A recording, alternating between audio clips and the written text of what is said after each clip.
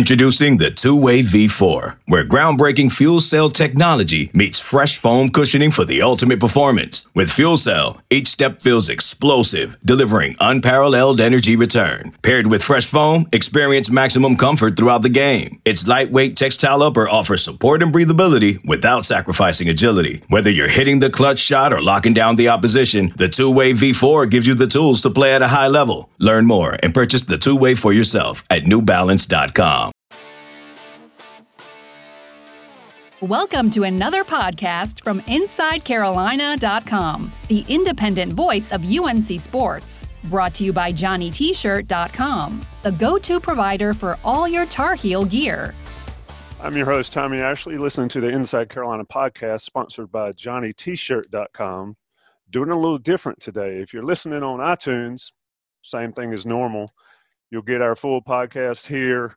Johnny T-shirt sponsored podcast, but if you're checking us out on YouTube, you'll see all of us. We got Ross Martin, and we've got a special guest. So I'm gonna kick Ross to introduce our special guest, and we'll get this thing rolling. Ross. Yeah. So today we're gonna bring on Jawad Williams. Obviously played at UNC for 4 years and was a senior on the 2005 national championship team. And we started talking because Jawad was tweeting about the Carolina family and the next coach once Roy retires, and we started DMing about that. And so I thought it'd be great to bring him on and just talk on a bunch of wide-ranging topics. We're going to touch on everything from the 8-20 season, up to the national championship in 2005, what he's doing now, all his international play. I think if I read right on Wikipedia, you've been playing for 16 different international teams through your career. We're going to touch on that. And then get into, the Carolina family and how how Jawad wants UNC to approach like the next step once Coach Roy Williams retires. So we're gonna dive right in it. And first of all, what's going on, Jawad? Not much, man. Just dealing with this quarantine life. Hasn't been that bad. It's been actually kind of fun for me. I'm usually out of the country 10 months out of the year. So I got to come home a little bit early and spend time with my family, and I'm enjoying it, actually. I mean, my kids want to get out, but I'm enjoying it. Yeah, so where were you before all this happened? I was in Japan. I was in a city called Utsunomiya, which is about 45 minutes from Tokyo. I actually came home in February for my birthday, stayed for about a week, flew back to Tokyo, and then that's when everything, kind of hit the fan, and they shut us down for a couple weeks. We had a 2-week delay, came back. We attempted to play 2 games. We play every Saturday, Sunday. We attempted to play 2 games. First game was successful. Second game, they had to call it. One of our referees ended up popping up with a fever, and, it was just scared it might be an outbreak again. So we shut it down, and then eventually they canceled our season altogether. Nice. You're just kind of hanging out and waiting to see what happens and spend time with family and working out and things like that. Is that kind of what you're doing? Yeah. Right now, that's all I'm doing. I'm just working out every day, every morning, sitting here and spending time with the family. That's it.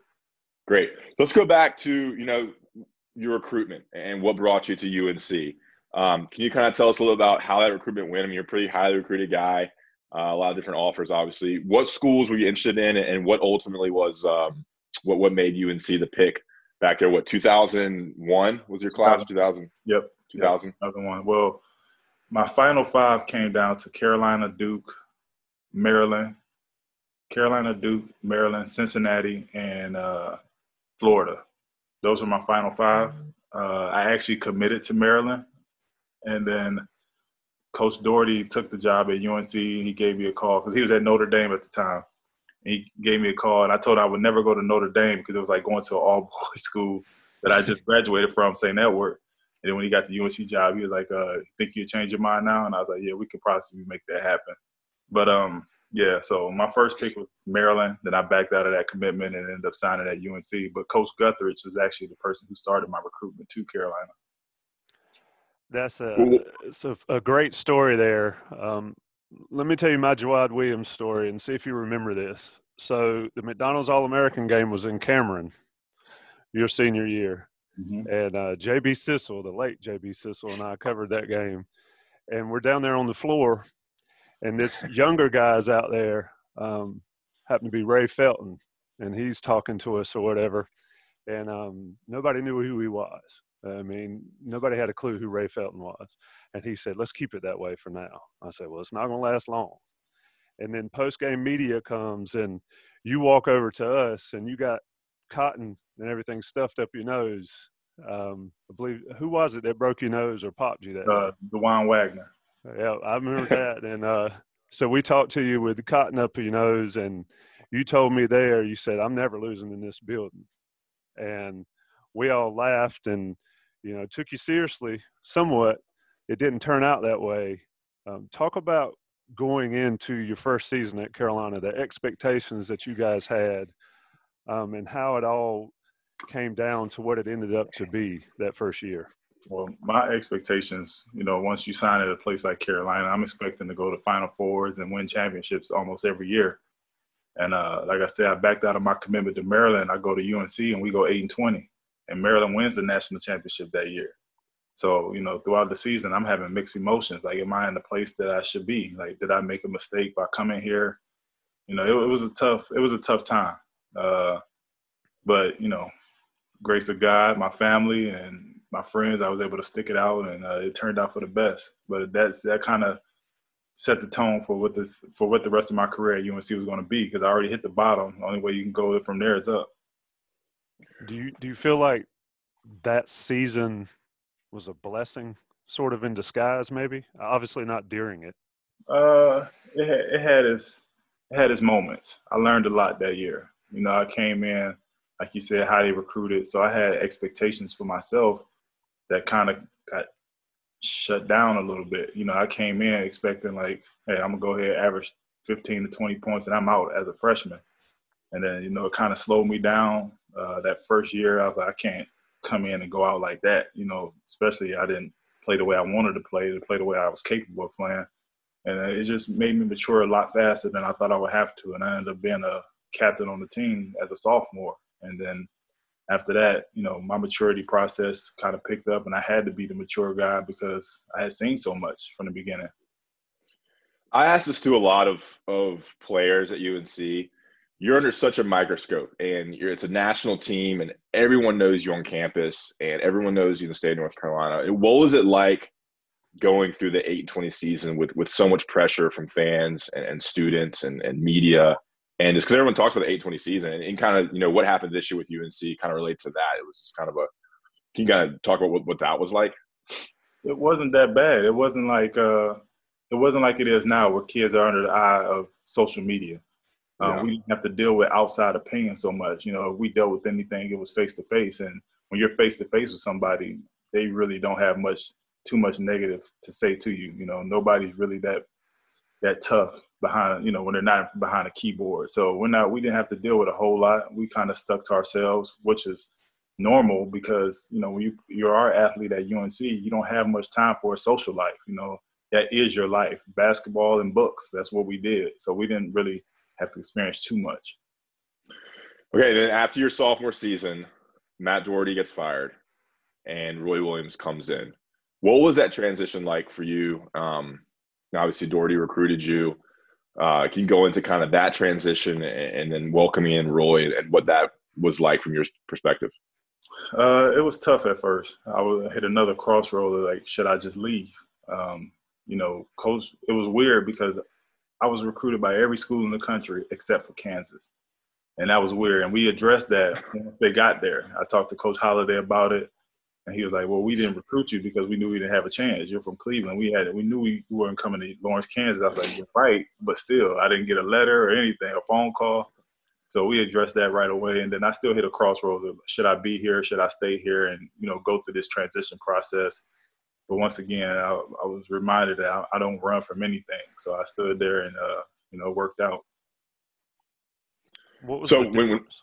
Ross, let me chime in there just briefly. What was the difference between Coach Doherty's approach and Coach Williams' approach? We've heard all the stories, whatever, but as far as coaching basketball, what was the difference? It wasn't that big of a difference. It was more so managing egos. That was our biggest problem for that team. We had so much talent at every position, and everybody wanted to be the man.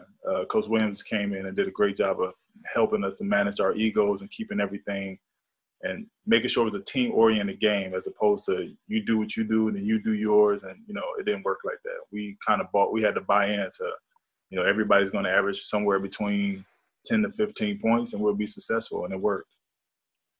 Yeah, and so those teams were loaded. I mean, it was you, Marvin Scott, Jackie Emanuel, and then, of course, Rashad McCants, Sterling Felton, Sean May, David Noel, eventually Marvin Williams. What was it like playing with all those talented players? You kind of alluded to that.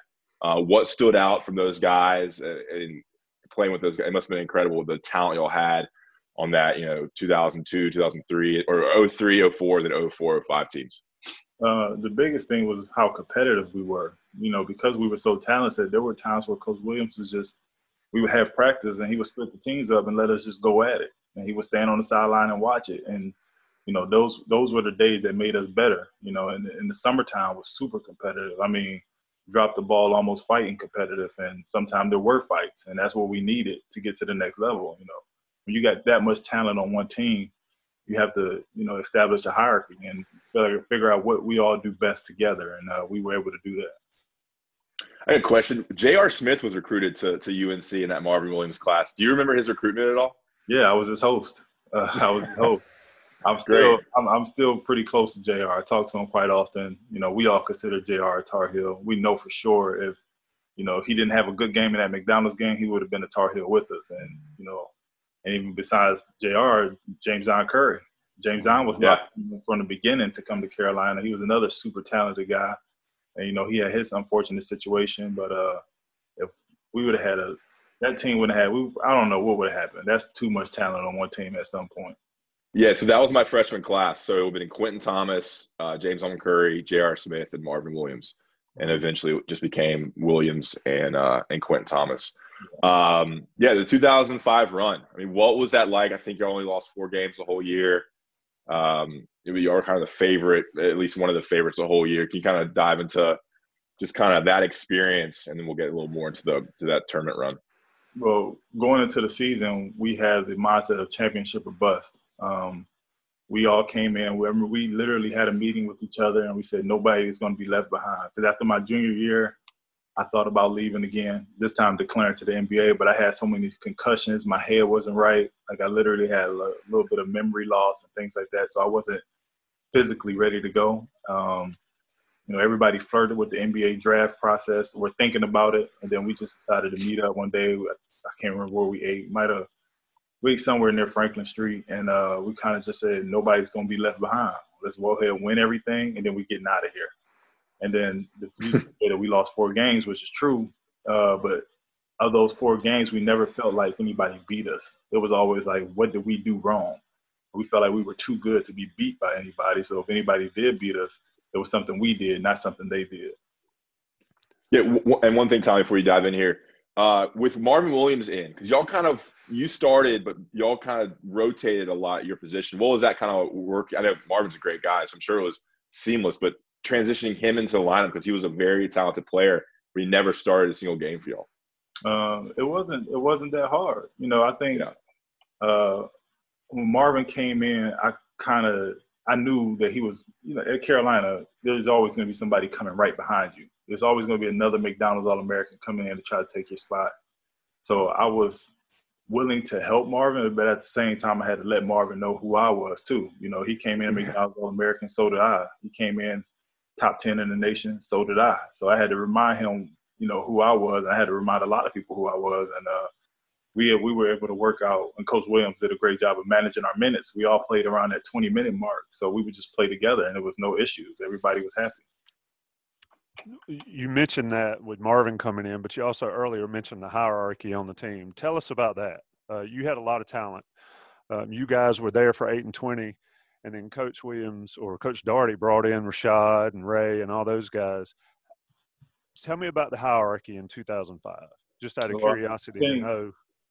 I think the hierarchy, and I think my teammates would pretty much agree, it started with me because I was the McDonald's guy who came in before everybody else. The highly recruited guy came before everybody else. I had took my lumps already, and everybody else kind of just fell in line. I mean, it's like a wolf pack. I hate to use that term. But, you have to have a leader, And being that I had took my lumps already and, I was still working every day, I led by example more so than I did with my words. And I feel like everybody kind of just fell in place. And I'm pretty sure my teammates will, attest to that. Do you think, looking at today's game, and I want to talk about 2005, but in today's game with the one and done and the freshmen are, getting better and better, do you think it's changed a lot? And do you think Coach Williams has changed any as far as what you've been able to see currently? I think it's changed a lot. You're not going to win any championships with freshmen, leading your team. Very rarely. I take that back. Very rarely. We have seen it before with Carmelo Anthony. But I think you have to have a great mix of veterans and young guns to come in if you really want to win. And, with this, the one and dones and things like that, I think it's affected the game. I would prefer that guys didn't have to go to school for 1 year because it takes away from guys who really want to be in school. Some guys are just like, let me go do this because I have to, not because I want to. Like Marvin wanted to go to school. Then you got guys who come in now who have no plans on going to school. They just want to, speed up the process of getting to the NBA. And I think it kind of hurts the game. But it's always a mix of veterans and young guys if you want to win a championship. Indeed. It's fascinating to watch how, we still talk about Carmelo Anthony, and he's old. He's gotten old, and that was a long time ago. And, you still got to have those seniors. Let me take a second to talk about Johnny T-Shirt right fast. If you're listening to this podcast, you know that Johnny T-Shirt's our sponsor. They're great friends of Inside Carolina. They're great friends of Carolina fans. If you've got Carolina gear, chances are you got it from JohnnyT-Shirt.com or Johnny T-Shirt on Franklin Street. Visit them online, especially these days with the quarantine. Jawad talked about how tough the quarantine is for us regular folks. Well, if you've got a small business, then Johnny T-Shirt's the one you need to be supporting. They're on Franklin Street, of course, but JohnnyT-Shirt.com gets you everything you need. And also, if you're an Inside Carolina Premium subscriber, you get 10% off your everyday order at Johnny T-Shirt. Visit them online, in person when you can. Many thanks to Johnny T-Shirt for being the sponsor. Now let me continue this short break with words from our other sponsors. We'll be right back after the break. This episode is brought to you by Progressive Insurance. Whether you love true crime or comedy, celebrity interviews or news, you call the shots on what's in your podcast queue. And guess what? Now you can call them on your auto insurance too with the Name Your Price tool from Progressive. It works just the way it sounds. You tell Progressive how much you want to pay for car insurance, and they'll show you coverage options that fit your budget. Get your quote today at Progressive.com to join the over 28 million drivers who trust Progressive. Progressive Casualty Insurance Company and Affiliates. Price and coverage match limited by state law. Okay, picture this. It's Friday afternoon when a thought hits you. I can spend another weekend doing the same old whatever, or I can hop into my all-new Hyundai Santa Fe and hit the road. With available H-Track all-wheel drive and 3-row seating, my whole family can head deep into the wild. Conquer the weekend in the all-new Hyundai Santa Fe. Visit HyundaiUSA.com or call 562-314-4603 for more details. Hyundai, there's joy in every journey. Okay, welcome back to the Inside Carolina podcast. I am Tommy Ashley. I got Ross Martin and our special guest, Jawad Williams. Jawad, let me get back to the 2005 run. You said championship or bust. So when I talk to Dewey Burke a lot on these podcasts, he always talks about when you're a senior, the finality of it all. And you realize, especially when you get to tournament time, it can be over. One bad game and it's done. Mm-hmm. Talk about leading into that tournament. You guys were either one or two. I know Illinois was good that year. But talk about the mood going into the NCAA tournament. Let's back up. First, we win the ACC outright by beating Duke on Marvin's big shot. I think that night kind of set the tone for what we had coming up next. Small things. Like Coach Williams came to me and tried to give me the net from the game. I told him I didn't want it. And he, of course he asked why. I was like, I'll wait till after we win the championship. I'll take that net. We started to plan ahead. We knew what we wanted to do. Winning the ACC tournament was cool. And I remember Coach Williams said, well, we have to go to the ACC tournament. We can't just skip it. But I don't feel like it was in our plans to go win. We went out there and we ended up losing, semifinals or something like that. Mm-hmm. But once again, it wasn't like was kind of like we wanted to speed up the process to get to the big dance, and that was our whole thing. And then when we get to the NCAA tournament, during the ACC tournament, this is why I hated the ACC tournament. The game that we lost, I had a severe pull of my hip flexor. So during the whole NCAA tournament, I'm trying to rehab and play at the same time, which was tough. And I didn't get – luckily, we kept winning and advancing. So by the time we hit Michigan State game, I'm finally fully healthy, and I can play without the protective tights and everything like that. And, that whole process was fun. We took it – most guys, we go to the Final Four banquet, and everybody's sitting there with a stone face, staring at each other like everybody's tough. And we sitting there, we laughing, we joking, we having fun with each other. And we're like, that's exactly why they're going to lose tomorrow, because they feel like they're tougher than us. We knew how good we were, we knew how tough we were, but we didn't take ourselves too seriously. And I think that's what separated us in that tournament. What was the toughest game in that tournament? Was it Nova? Yes, for sure. They went small, and we like, oh yeah, we're gonna punish them on the block. They went too fast for us. They had Randy Foy, Allen Ray, Kyle Lowry. Yeah. They had two bigs down there who were blocking shots and rebounding. So they were very talented, and they used their small ball to their advantage. That was the Elite Eight, right? Yes. Yep. Yeah. So what was it like? I mean, winning the national championship and that Final Four, run when you finally cut down the nets and beat Illinois to win Coach Roy's first championship. What was that feeling like? And obviously going from the 8-20 season to that for you, but just and going full circle for UNC in that period. It was finally a chance to breathe. Like we seen the bottom, and we made a pact with each other we were gonna go out on top. And after we won, myself, Jackie Manuel, and Melvin Scott, we got together and put our arms around each other, and we said a prayer, took a deep breath, and we just talked with each other for a minute on the court. That was a very special moment for us because we had been through it all. We watched the program crumbled under us, and we built it back up. And so that was a very special moment for us. And, Coach Williams winning his first championship was great, but for us it was, not many people could say they went from the absolute bottom to the top like we did. Tell me about earning a seat at the table. How important is that at the Carolina family? It's pretty important. Like that, we can have a conversation that most people don't understand. We talk about championships and winning your last game as a college athlete. Not many can say they've done that, and there's quite a few guys in our family who say they have done that.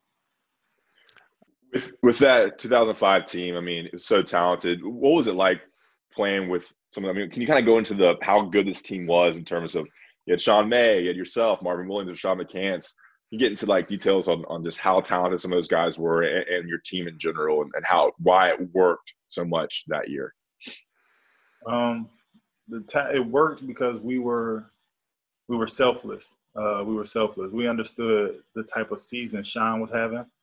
So everybody was like, all right, let's just get the ball to Sean and we'll fill in the blanks. Sean carried us at last, say, 2-3 months of the season.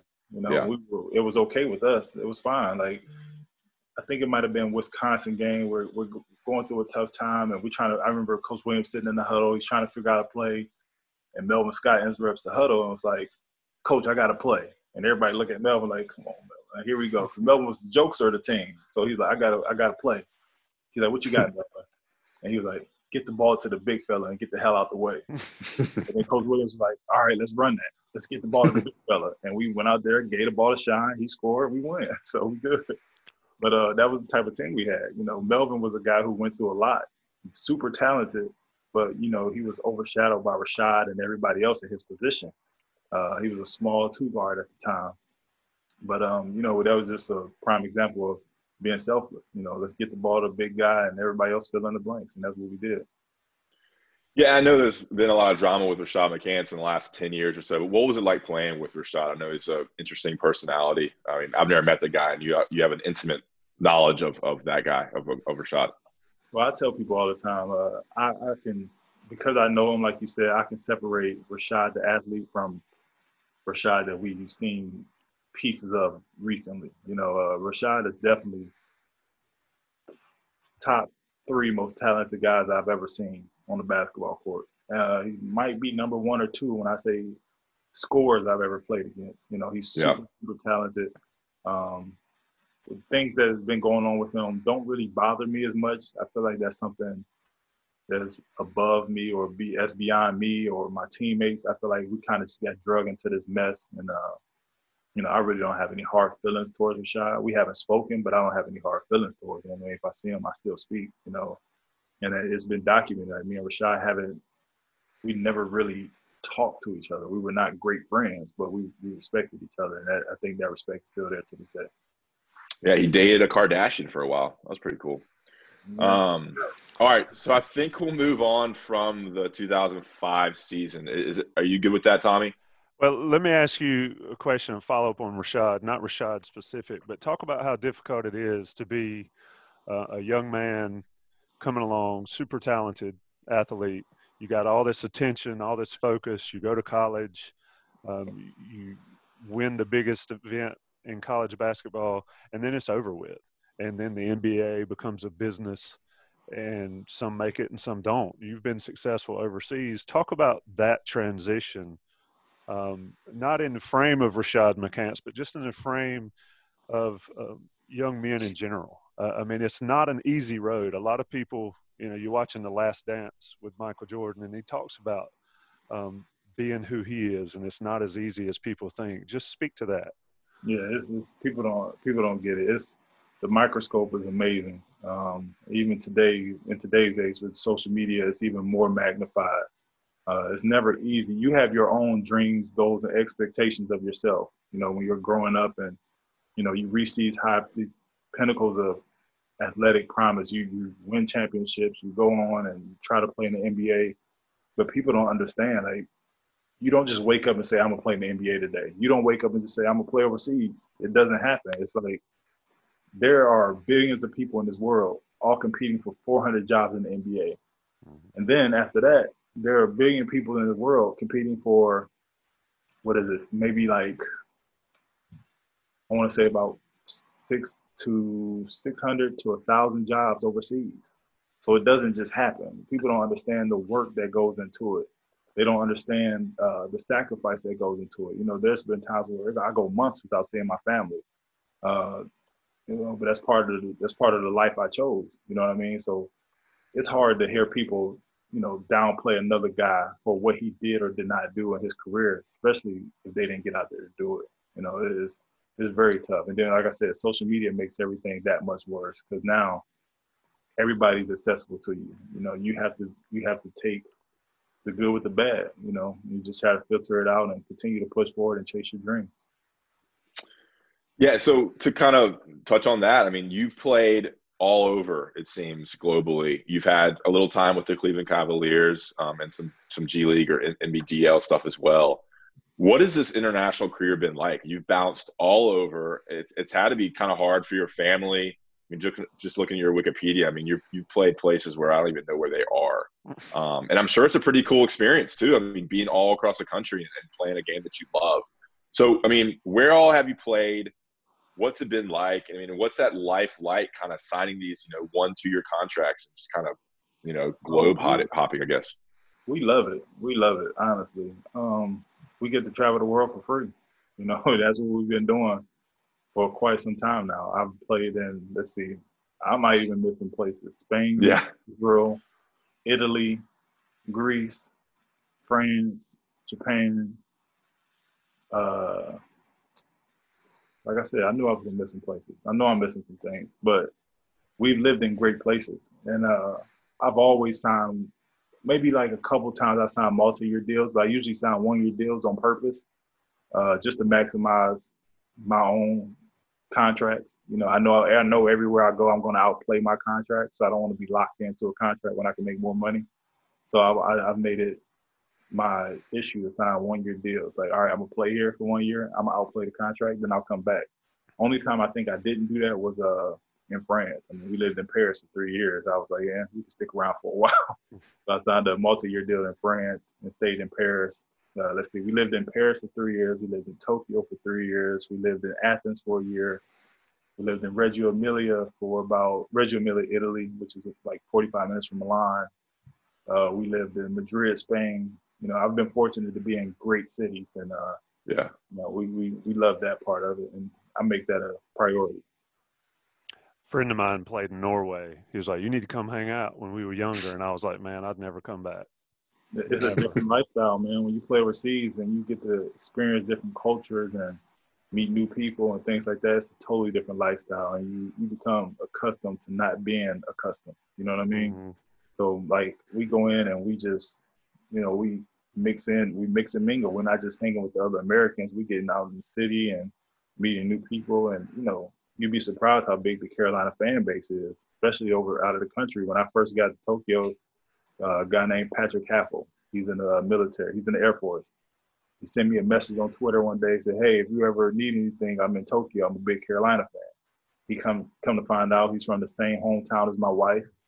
I go to Tokyo, and we've been great friends ever since. Our families know each other. We hang out together in the States and in Japan. And then going back to my rookie year, I played in Spain. We played in Seville, a city called Seville in the south of Spain. And I never forget, I didn't know this was happening. This was, like I said, this is before social media era and everything. I walk out on the court, and there's a student section. There's a section of kids from Carolina. They were studying abroad in Spain, and they traveled to see my game. And they were about 20, 25 students. I stayed after we talked. It was for me, it was a great feeling. Being a rookie, first time out of the country, I was able to sit there and talk to people who knew exactly what I was talking about when I said I missed Sutton or I was going to IP3. They understood me. Things like that are big. And we travel the world, you understand how big Carolina is, and it's pretty important to a lot of people. What is international basketball like? I mean, I think we had Bobby Frazier on the podcast, Tommy, and He was talking about how he didn't know if he was going to get paid or the bus rides. And there's obviously a lot of different levels. So, I mean, from that standpoint, you played in the NBA a little bit as well. Like, what is it like day to day in the international leagues? Well, first of all, I tell everybody who haven't experienced both, the NBA is not real. It's not real life. Everything is super blown up. Everything is, you have everything you want at your disposal, like right there and right there. If you say, "Hey, I want a massage at 2:00 in the morning," the team sends somebody to you. You have everything you want. It's not real life. Like, it's like Disneyland. It's the Disneyland of basketball, But when you play overseas, you go through some moments, man. Bobby's right. There are times where, like, you might not get paid. I played for a team. We win 16 games in a row. We lose a big game at one of our rivals, and the president just comes in the locker room like, "Nobody's getting paid this month." And you sitting there like, what? You really have to go through things like this. There's been times where I had to go to management, and I've never been a guy who's been scared to speak up for myself. I don't rely on agents, because at the end of the day, agents kind of work with teams, so they're always going to have to place another player. So I would go speak on my own behalf. Like, "Look, if I don't get my money, I'm leaving, and then I'm going to sue you."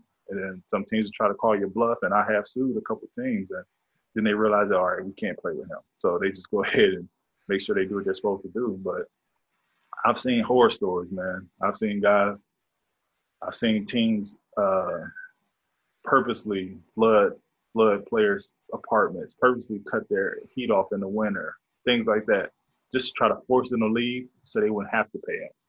So it's tough. You have to make sure you do your due diligence as far as figuring out how clubs operate, which teams to go to, which teams not to go to.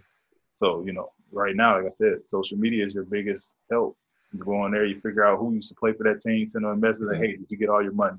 Hey, how's the lifestyle? What's going on in this city? Should I go?" And then, guys are very good with sharing that information. Yeah, I mean, I have tons of questions about international basketball. We talked forever. Like, I mean, how hard is it to find places to live? I mean, what is that kind of challenging? Because you're operating in a completely different world with a completely different language, things like that.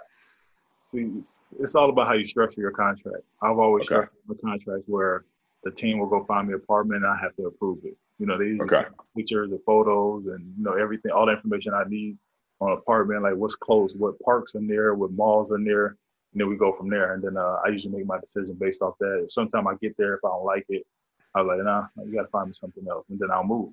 Simple as that. Because it's on their bill most of the time. They're paying for your living. They give you a car. All you got to do is play basketball.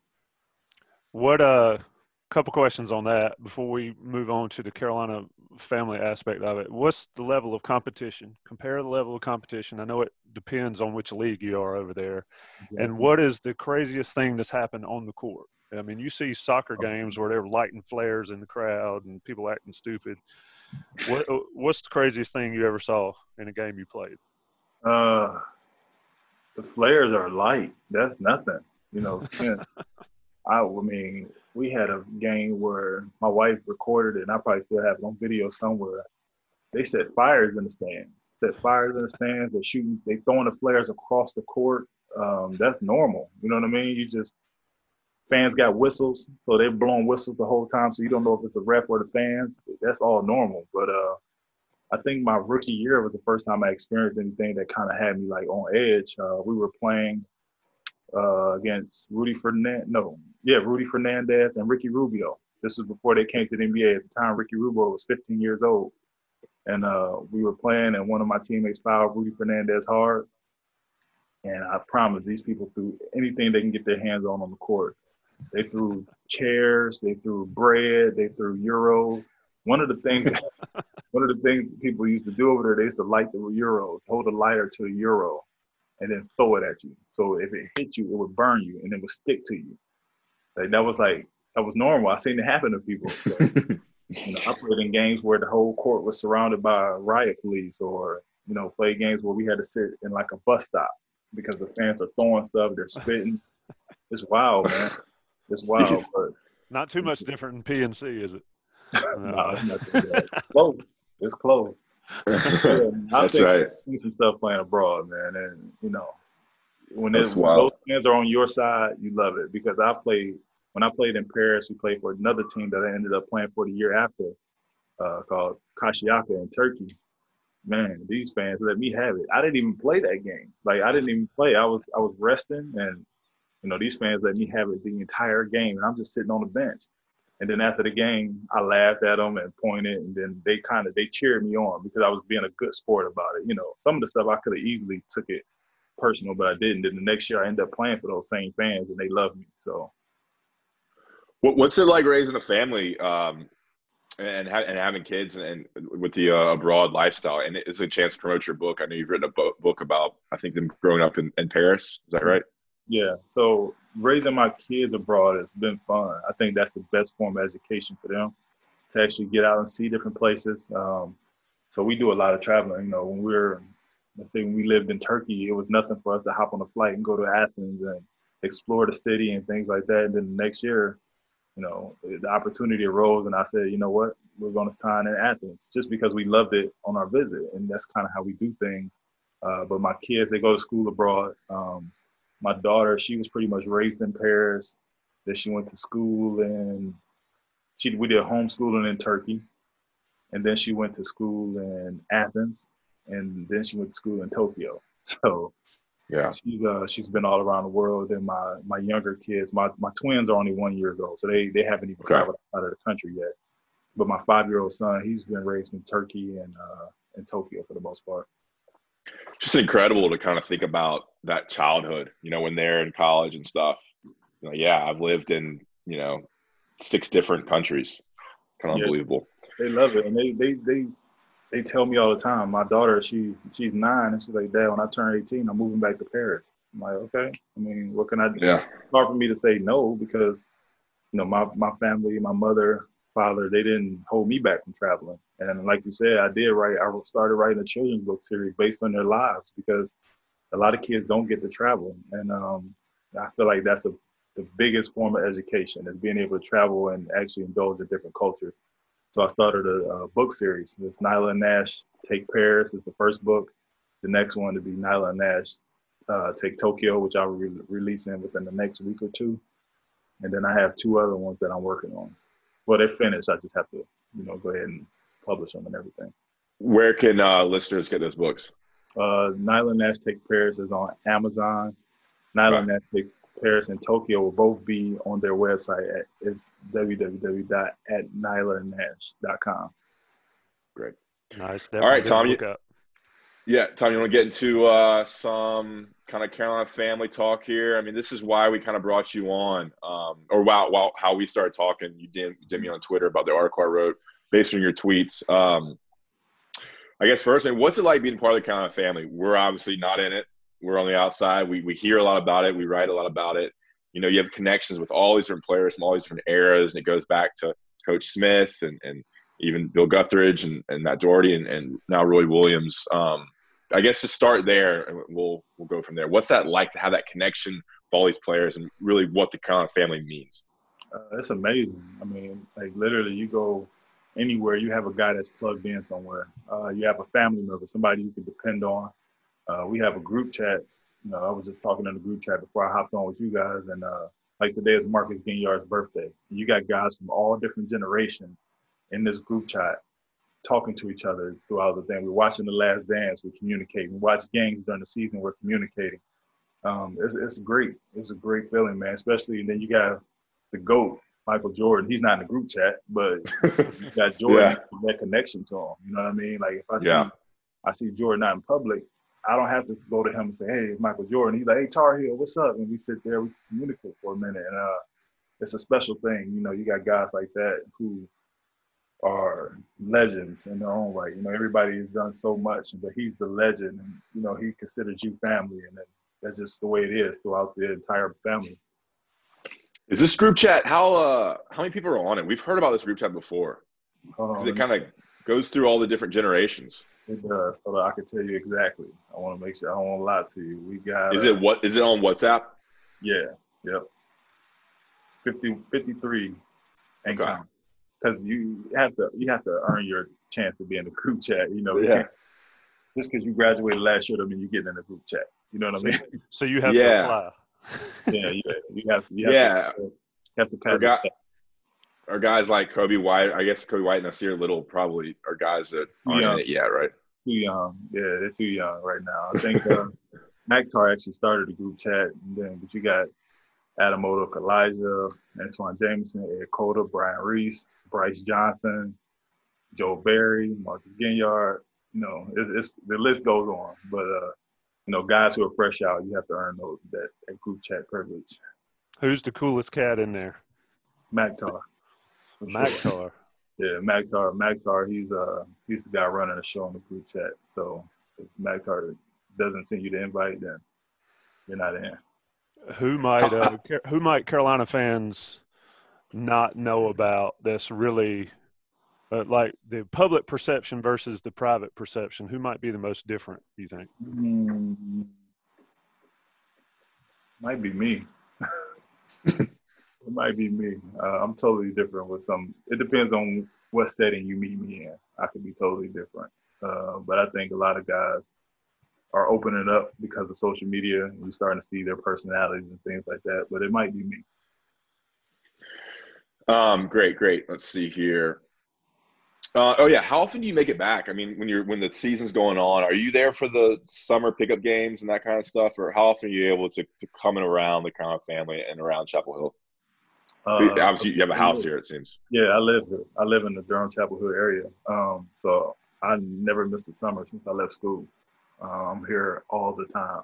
Okay. When I'm playing overseas, I'm home in Chapel. In Durham, I live in Durham, but I live right near the Durham Chapel Hill line. So I'm at the Smith Center every day. Awesome. Any good stories from those pickup games? I mean, can you give us a glimpse into some epic pickup games, or surprise people that show up, and what's it like? We always hear about Rashad McCain. Not Rashad. I'm sorry. Rasheed Wallace. Different people showing up, and it's incredible. Oh yeah, I mean that's normal. You never know who's going to show up. I remember Kenny Smith brought Blake Griffin one summer. We show up to play against each other in front of his camp. And here comes Blake Griffin. He's a guy we have no ties to him. He showed up. Another Alonzo Mourning showed up before. Once again, here's a guy we have no ties to, but they showed up and they played with us. And the best days I think were back in the day when Duke guys used to come over here and play with us. And I think the last group that came was the Greg Paulus group. Greg Paulus, Lance, What's Lance's last name? Thomas. Lance. Yeah, there you go. Lance Thomas. Those guys, they came over. And that was probably one of the better times for us because we had at the time I graduated, so I'm on the former players team, and then we had the current player team. Then we let the Duke guys play, and we just took turns smacking them. Like we took turns. Like eventually we just put them off and we played against each other like we normally would do. But that was one of the better days. We just destroyed Duke. And then Greg Paulus, I'll never forget. He slapped the floor in our practice, And I mean, when I tell you everybody in the gym was pissed, like it was corny. Like we're playing pickup games, you slap the floor and you're losing every pickup game and you're gonna slap the floor in our gym. So they went ahead and took their lumps that day and drove back to camera. One thing, Tommy, I remember when Mike Paulus was playing quarterback at UNC, Greg Paulus came to Kenan Stadium to watch him and he got booed. I mean, he went to watch his brother play, who played for Carolina, and he got booed and stuff thrown at him, and like obviously a lot of people were drunk. People were just killing Greg Paulus, and he was there to watch his brother. It was incredible. What was Paulus slapping the floor before or after Danny? This was before. This was before Danny. This was before the Danny moment. Let me ask you a question about those pickup games. What do you think's changed? Because I graduated in '93, so my senior year was the '93 national championship team. The Duke guys used to come around all the time. Mm-hmm. And you said the Paulus group's the last group. What do you think's changed over those years? Between us two in the summer? Well, like, why doesn't Duke come anymore?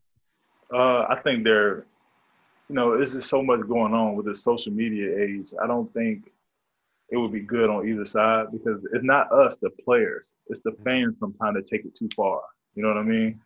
Like we showed up one time, I got into a Twitter competition with Julius Hodge. And I told him, like, look, we coming to y'all. So I took some Carolina guys. We went to NC State and we played and we come outside. The fans are there. But now, some people take it too far. They don't understand we really are. We're friends. Mm-hmm. But when we're talking about basketball, that's a different level. We're competing now. So we don't take our rivalry too seriously, and some people do. So I think it's safe for them not to come over here and for us not to go over there. But I think if guys can do it and work out together and things like that, and we just keep it under wraps, I think there's no issues. But I don't know if they're allowed to anymore, honestly. It's been a few incidents. I just don't think they're allowed to come over here just to make sure everything stays safe.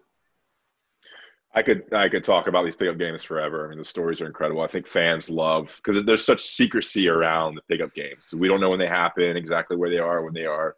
So I could talk for hours about this. All right. So the reason we kind of connected was your comments on, who's going to be the next coach at UNC. Roy Williams is 69 years old. He's not going to be the head coach forever. There's some guys that, potentially are kind of rising up the coaching ranks. What's your opinion on that? Obviously, you want to keep it in the Carolina family and have a connection to UNC. I guess give you the open floor to kind of start the conversation. First of all, I don't know. I people say Coach Williams doesn't have much time left. I don't believe it. I mean, this guy, he won't sit down. I mean, now he got his beard going, so he might think he's tough now. He can do anything. But I don't see Coach Williams going anywhere anytime soon. And like you said, there are a ton of guys coming up this coaching tree. I don't want to get the naming guys because I don't want to leave guys out. But there's a lot of qualified coaches who will be available. And, holding the Carolina job is tough. I never coached in Carolina, but I know what goes into the process after playing there and I've sat in meetings with Coach Williams and his staff and, watched them grade film. I've been around enough in the summertime to understand what they have to deal with. When it comes to fans and media and parents and all that other stuff, I understand it takes a special type of person. And like you said, I do want that. I would love to see it stay within the Carolina family. When I say within the Carolina family, that's anybody who came under Dean Smith, Coach Smith, came under Coach Dean Smith's tree. Yeah, under his teaching. So, for example, you asked me about Jerry Hass before. Is Jerry Hass part of the Carolina family? Yes, because Coach Smith, Coach Williams groomed Jerry Hass. They all come under that Coach Smith umbrella. And, people don't understand this or why I say that because I had a relationship with Coach Smith. My relationship started when I first came to Carolina. I talked to Coach Smith quite often when I wasn't drafted. And I remember going home to my apartment. The very first phone call that I received was from Coach Smith. Coach Smith called my house, and my wife, with my girlfriend at the time, who's now my wife, gave me the phone and said, Coach Smith is on the phone, wants to talk to you. I was like, nah, you can't be Coach Smith. Like, why would he be calling my apartment phone, and how did he get the number? You know what I mean? And then I get the phone, it's really Coach Smith. So I have a relationship with Coach Smith. So I understood what he meant to Carolina and what he meant to the Carolina family. So people who are coming under his umbrella, as long as they keep his morals and his values and you know, teach the game the way he taught the game, then I think it'll be great. But I would love to see it in family because it takes a special person to hold that job. I mean, a guy coming from the outside might not understand why, for example, myself, I'm 15 years removed. They might not understand why I'm in the Smith Center at 3 o'clock in the morning because I'm working out. You know, that's my time. Like everybody who knows I have a odd workout schedule, you know, because I have children. So I might go in at 3 in the morning. I might go in at 1 o'clock in the morning, and I have the music cranked up to the top. But the guys who've been through Carolina, they understand I earned that right to do the things that I do within the Smith Center. Nothing crazy, just speaking from a basketball aspect, not doing anything crazy, but I've earned that right. You know what I mean? And some guys somebody from the outside might not understand that. You know what I mean? Go ahead. Sorry. Do you have a key to the Smith Center? I have passcode. I use my code in my hand, and I can get in at any door. I can do whatever I need to do in the Smith Center, as long as I clean up after myself and I move on. And I'm not the only one. This is all former players. We all have these same privileges. Yeah. So imagine the guy coming in from the outside, not understanding what we've been through as a program, what we've built as a program, and shutting that off to us. You know what I mean? By the time Coach Williams retires, I'll be done playing basketball, but I'm pretty sure I'm going to want to go through the Smith Center one day and just give a quick tour. You know what I mean? People call me all the time. Hey, can you get me in the Smith Center so you can show me around?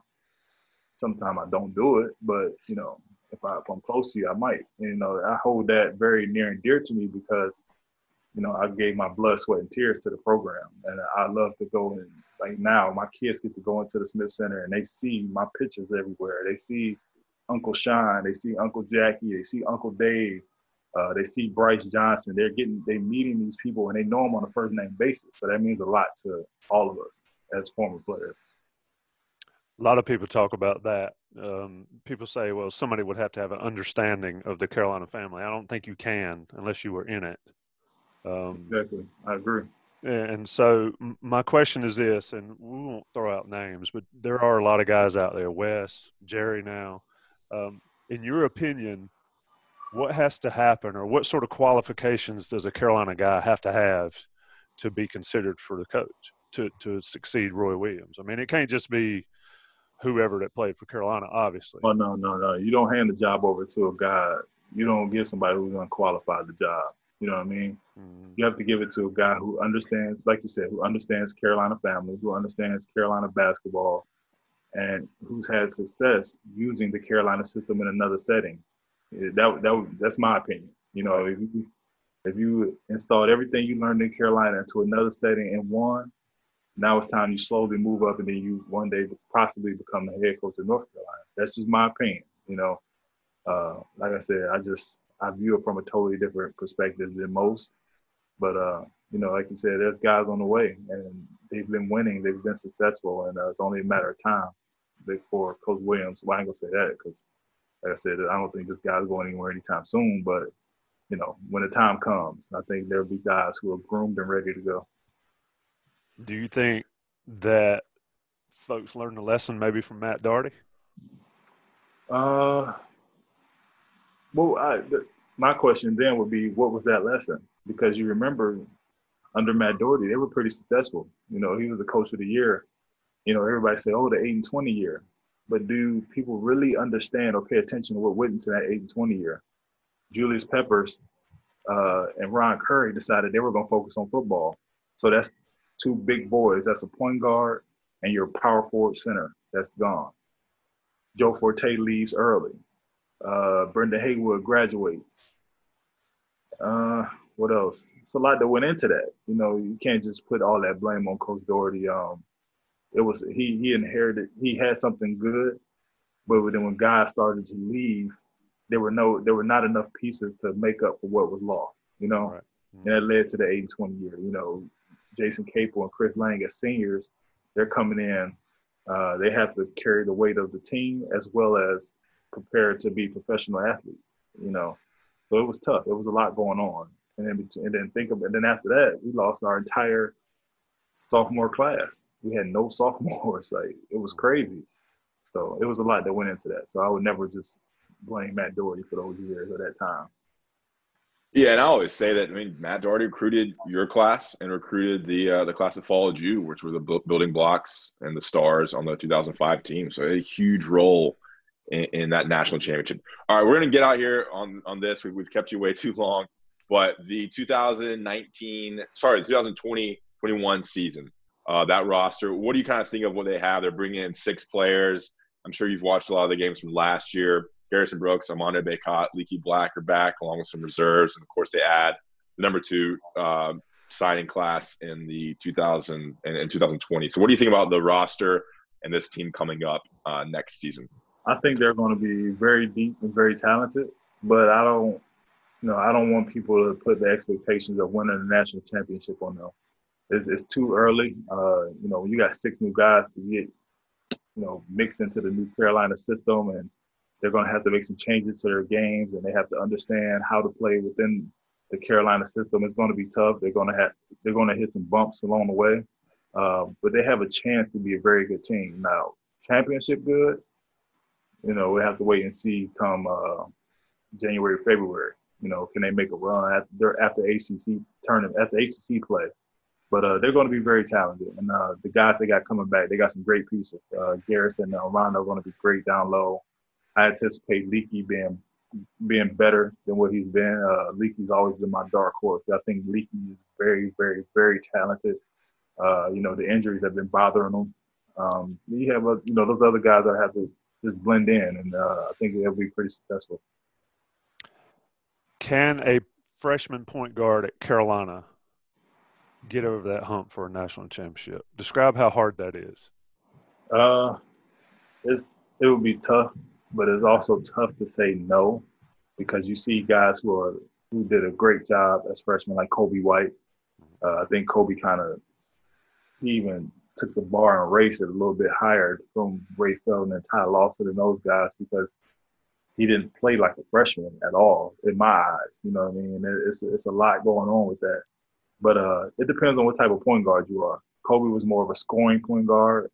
It got everybody involved second, or most of those guys usually are pass-first guards who can score. It was reversed for Kobe. But as far as winning, get them over the hump and winning a championship, it'd be tough. But I never say never. I think it's a chance. All right, Jawad, are you good, Tommy?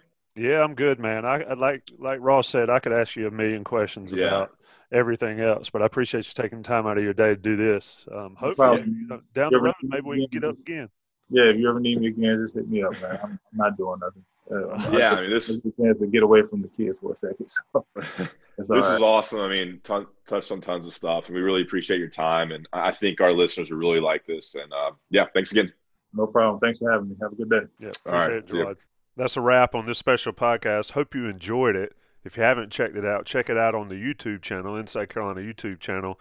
Subscribe to that. Get all those notifications when we have content there. If you like this podcast, get on iTunes and leave a rating. We're going to try to really get those ratings up so we can interact more with our fans of the Inside Carolina podcast that way, on Twitter, on the message boards. So many different ways to socially interact, even during this quarantine life and as we come out of this quarantine life.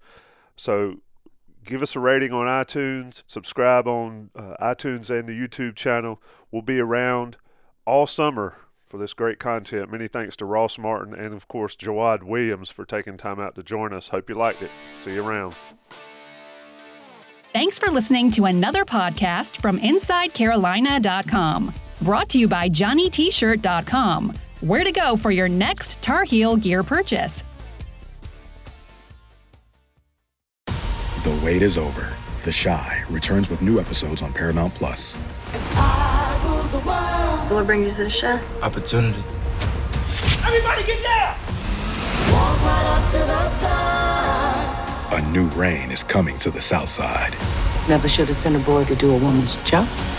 The Chi. New episodes now streaming. Visit ParamountPlus.com/The Chi to get a 50% discount off the Paramount Plus with the Showtime annual plan. Offer ends July 14th. The subscription auto-renews. Restrictions apply.